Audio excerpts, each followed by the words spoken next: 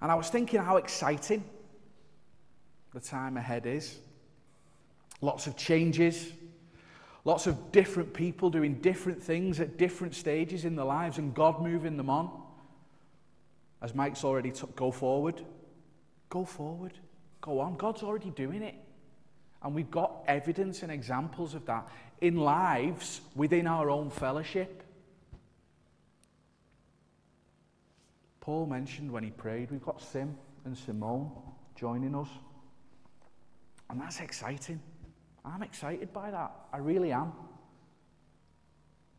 But I also was thinking, yes, we've got Sim and Simone joining us up here, and he's coming, and he knows he's got a job to do, and he knows that God has put that purpose in his heart, and that's why he's coming. But what I wanted to remind us this morning, before Sim and Simone get here, at the start of a new year, that doesn't absolve us from our responsibility, from us still having something to do. In fact, it probably should prompt us to, consider what it is that we are doing and what we should be doing. So I thought Paul's prayer was actually a great example for us. And when you really look at this prayer, it's amazing. He prays in verse 19 that believers will be filled up to all the fullness of God. I want you to sit and think about that for a little minute. That is incredible. That is incredible. To be filled to the fullness of God is amazing. And then, as if that's not far enough, look what he prays in verse 20. To him who is able to do far more abundantly than all we ask or think. God's power is the only limiting factor. And God's power is not limited. So here's we don't make resolutions, do we? Bob's reminded us, we don't get into the new year and go, I'm going to do this year. But here's something I think that we should put forward, a real goal, if you like. And it's not a New Year's resolution, but it is something to get excited about. I'm going to say that we should pray this prayer often. If we don't already, we should pray this prayer often.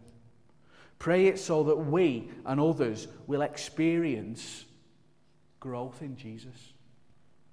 Because that's what Paul prays for the Ephesian church. It says in James, doesn't it, that we don't have because we don't ask. I don't think we should be guilty of not asking God. Let's not fall into the trap of not asking. Remember, we've just celebrated Christmas. Remember the angel's words to Mary. Nothing will be impossible with God. If knowing all that and what's to come and what God can do and the fact that his power is unlimited and he wants us to ask him to do stuff through us, if that doesn't excite you, I don't know what will. But it should excite us. I want you to notice we should pray this prayer often for ourselves and for others, for our family members, for our church, for other churches that we have on the road here, for the wider fellowship of believers. I don't know, maybe get the verses, stick them on a card, tuck it in your Bible, highlight them in your Bible. Some people don't like to write in the Bibles, do they? But I think you should. I think you should scribble in there, highlight stuff. Extend this prayer that we've talked about this morning to whoever God puts on your heart.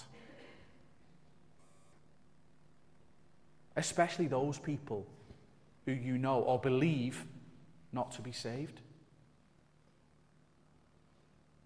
I just want to note some things about Paul's prayer. And the first one I want to note is, I want you to look at what he asks for. Not in detail, I'm just talking about very generally. He prays, and his attention is much more focused upon spiritual growth rather than physical or material needs. Now, some of you will know the backstory to this prayer and where Paul is at the moment when he's writing this. He's in prison. But he's not asking for, he's probably not getting fed well. He's probably only got the clothes on his back. He's probably not being very well looked after. But that doesn't come through in his prayer, does it? You don't get that from his prayer. He doesn't pray for his own needs, physical and to be looked after. He prays for spiritual growth within the church. His prayer is in humble submission to and dependence on God the Father. It's one of the very first things he says. I kneel before the Father. He could have just said, I pray. But he didn't. He said, I bow my knees or I kneel before the Father. And he's not talking about having to kneel down every time you pray. That's not the point he's making. The point he's making is about his heart. It's about his attitude before God. It's about reverence and submission and humility and adoration of God. The Greek word, I've not got Huey here, so he can't back me up that it is the actual Greek word, but I've looked it up. The Greek word means forward, toward, or face to face with. And along with the word Father, it implies being intimate with him. It implies being intimate with God. For this reason, I kneel before the Father. It means I come close to him, I come face to face with him. I'm intimate with God the Father.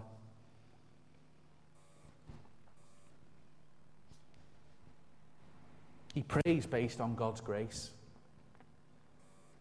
Not his own strength, not what Paul can do, not what someone else can help him do, but he prays based upon God's grace, not his own performance. And he prays in faith, knowing that God's supply is limitless. He can provide everything that Paul needs. Paul prays, doesn't he, in that verse 16, that the Father would grant according to the riches of his glory. The Psalms tell us that God owns the world and all that's in it. If God owns the world and all that's in it, and Paul says that God would grant according to the riches of his glory, imagine what God can grant. Just imagine what God can grant. We know that he owns the world and all that's in it. And not just the world that we see around us, but all of it. Everything. Everything that exists is his. I think that should remind us that we should pray believing that he can fulfill our requests. Not with some kind of vague wish or vague hope that he might, but that he can, and he will, and he does.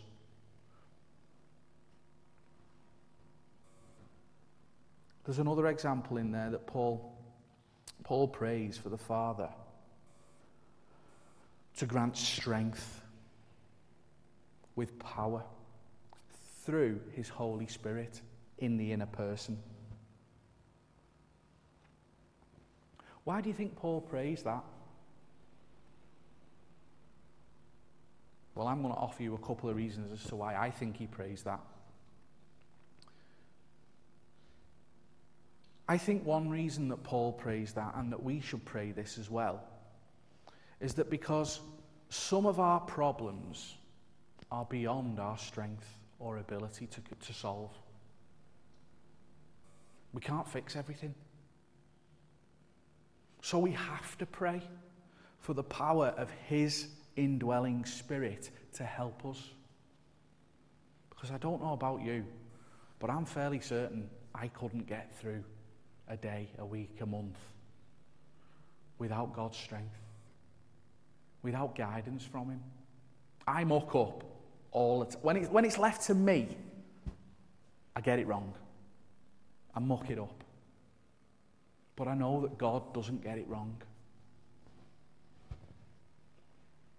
So that's one reason I think that Paul says we should be praying to be strengthened through God's power in his Holy Spirit.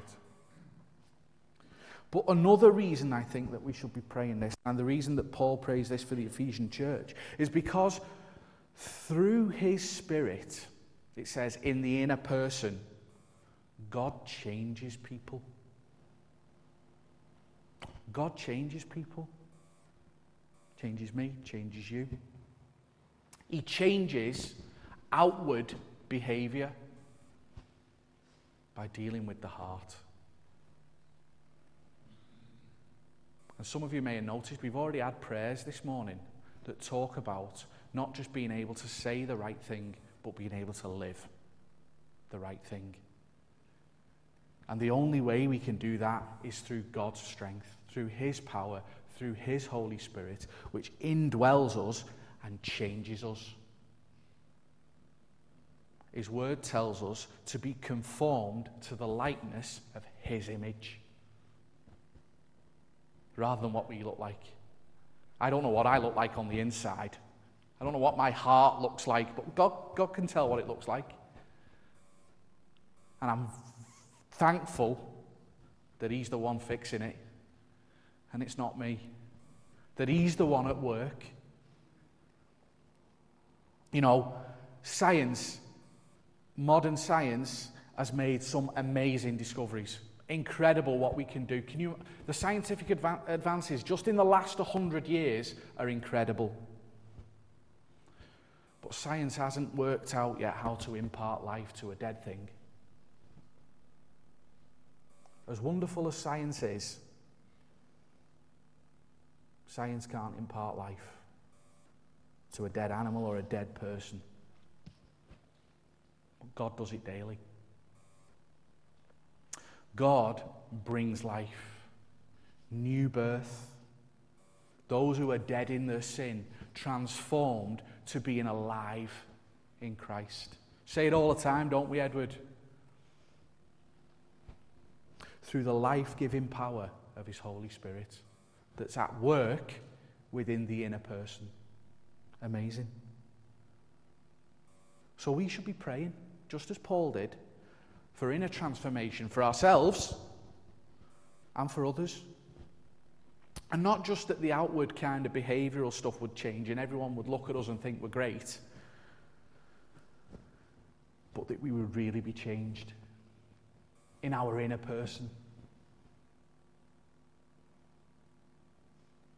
That's what matters. Are you a new creation? Has God given you a new heart? Is it evident that we've got a new life in Christ? Are our desires and our motivations different to what they used to be like? Is it evident that we love God? It's probably not always. I bet there are times when people struggle to see it in me. But that shouldn't stop us striving. That shouldn't stop us from wanting God to be at work and asking him to be at work in our inner person. That we will be better. That we will be more like him. Verse 17, Paul prays that Christ would dwell in their hearts through faith. It's an interesting one, that, isn't it? Because Paul's writing to people who are believers. Paul is writing to the church at Ephesus, Ephesians, to people who are believers. And he's saying that Christ may dwell in your hearts through faith. We know through God's word, don't we, and through experience, that Christ does dwell in the heart of all believers. We know that, we believe that. But this is something more, isn't it? This is more. This is talking about Jesus, about Christ being at home in your heart.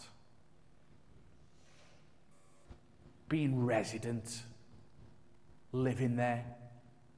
That closeness, that intimacy again. May Christ dwell in your heart through faith. Not through your own strength and through your own strivings and through you keeping Christ in there and not letting him go, but through faith. Trusting in him that he will honour his promises, that he will see that good work that he started through to completion. And as Christ dwells in our hearts, we've got to trust him.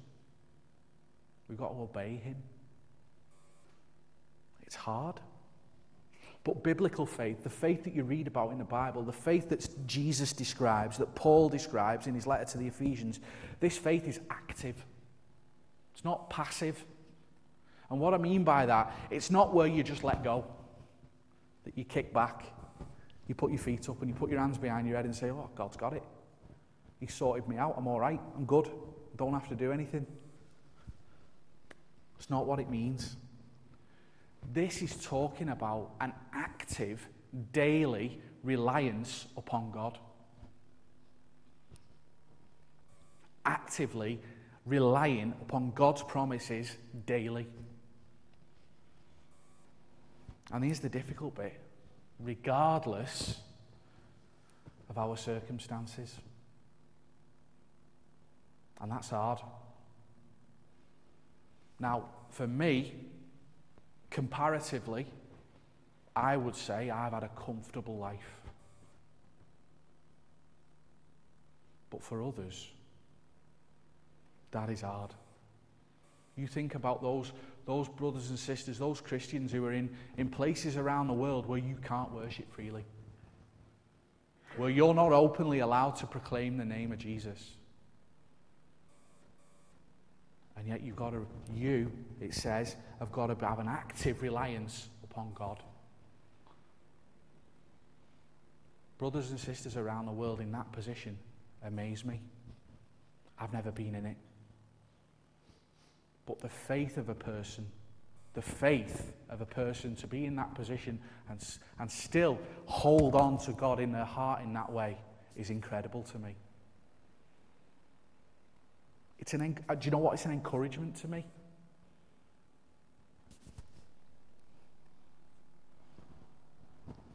The thing is, with Christ dwelling in your heart, it means he progressively takes over each element of our lives. It's not like, boom, in he comes and everything's fixed, and you're done, and you die and go to heaven. It's not like that. The Bible tells us, God tells us through his word about a journey. From the moment when we're snatched from the jaws of hell to the point when we're in glory with him.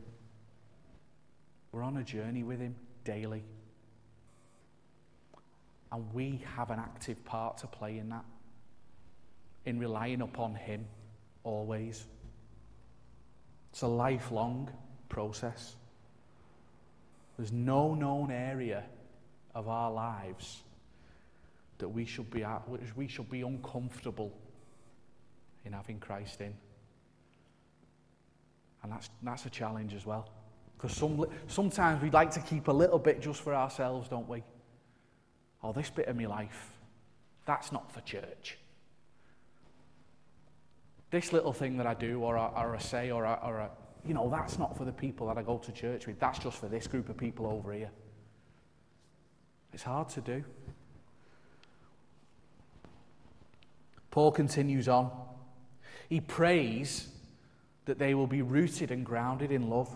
Verse 17. We should be praying that.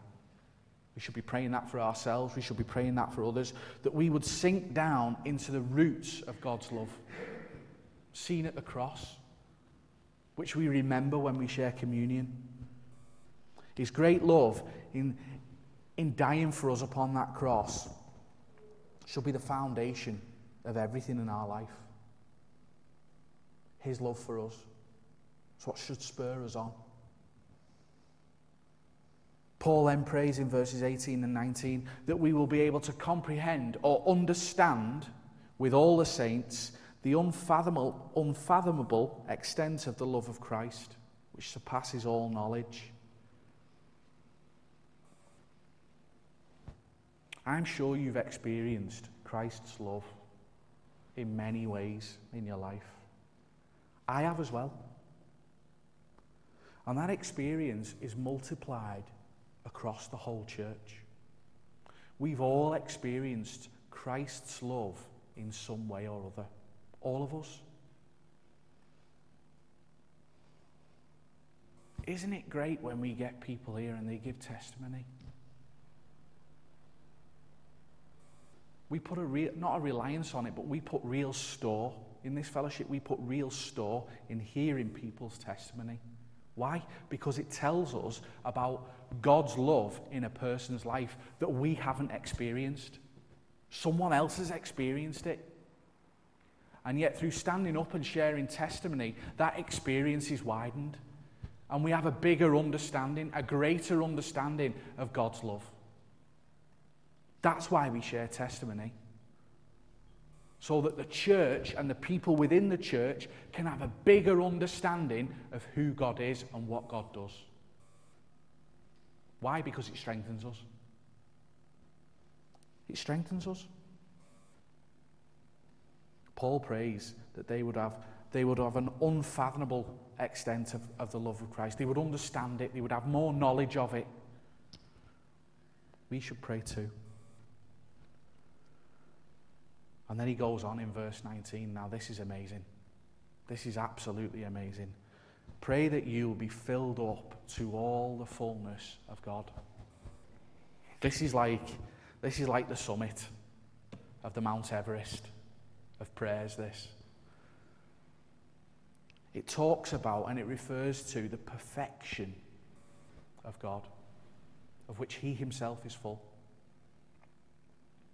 It's a prayer that God will totally fill or control every aspect of these people's lives, our lives.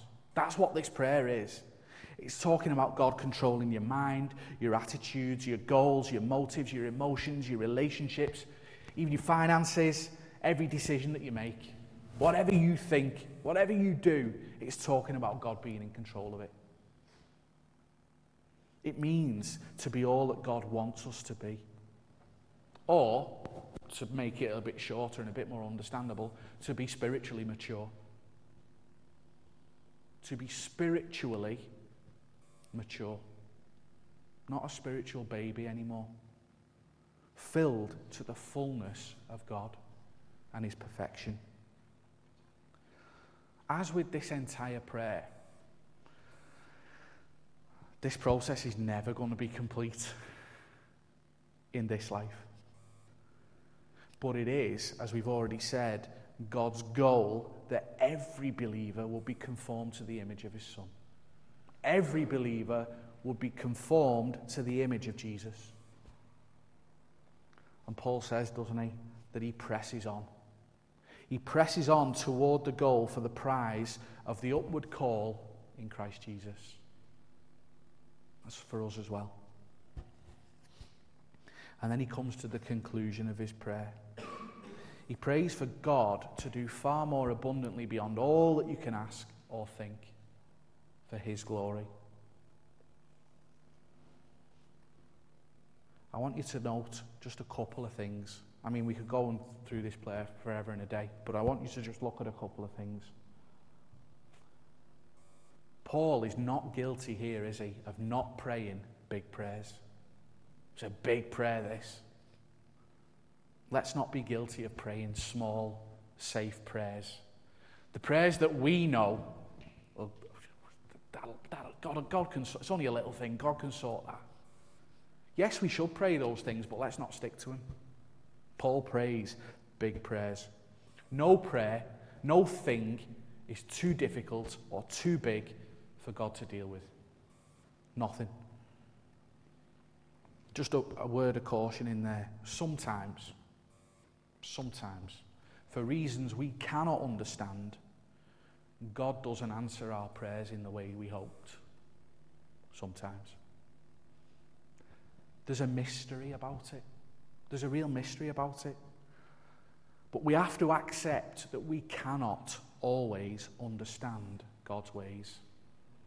We never will. But that shouldn't prevent us from praying. God says pray. Yes, we won't understand his ways. Yes, sometimes we won't understand the answer that we get. But we also get told, don't we? And we say it often again, that all things work for the good of those that love him. I'm using my own words a little bit, but that's the gist of it. all things work for the good of those that belong to him. So we've got to trust him. The other thing that Paul prays for within this big prayer is for God to be glorified. That God will be glorified by converting sinners and sanctifying his saints. God's glory is the ultimate goal of what Paul says. It should be our ultimate goal. We should pray for salvation. But pray for salvation because it's for his glory. It requires his resurrection power for it to happen. He has to grant faith and the ability for someone to repent. But listen, if he can save me, and if he can save you, and if he can save Paul, who describes himself as the chief of sinners, he can save anyone. He can save and sanctify even the most difficult, horrendous person you know. So I'd encourage you, pray for them. Pray for those people in particular. Pray that God will do far more abundantly beyond all that you can ask or think for his glory. So I started off by saying I think we've got a lot to be excited about this year. I really do. I really do believe it. Blesses me when Bob stands up and says, let's do this. Holy Spirit inspired by God. I think it's evident that God has been at work in this fellowship. I think it's evident that he's at work still, and it's evident that he's got a work to carry out. And I'm excited. Sim and Simone have expressed their excitement about coming up and being with us. But I think it requires us, as I said at the beginning, not just to put our feet up, not just to put our hands behind our heads and chill out, but I think it requires us to take some of this stuff seriously. Let's get serious about praying for God's wisdom, for God's revelation, for God's guidance in how we can serve, in how we can help Sim and Simone do the job that they've got from God to do. Pray that we'll be strengthened through his power, through his Spirit. Pray to the Father that he would deal with us in the inner person. Pray that Christ would dwell in our hearts through faith. Pray that we'll be rooted and grounded in his love. Pray that we'll be able to understand the extent of the love of Christ. Pray that we'd be filled to the fullness of God. Pray that God would do far more than we can think or imagine for his glory. You see, wherever we're at with God, wherever we're at, however mega a Christian we are, there's always more. There's always more. Paul's prayer for us and for others is what I think we should be praying as a fellowship regularly. Pray for a year of unprecedented growth in Christ. That when we're here this time next year, New Year's 2024, we can all be sat here saying, look at how spiritually mature we are. I'm joking about that. Not that we come and brag about it, but that we can look back and go, we prayed that and God answered. Amen.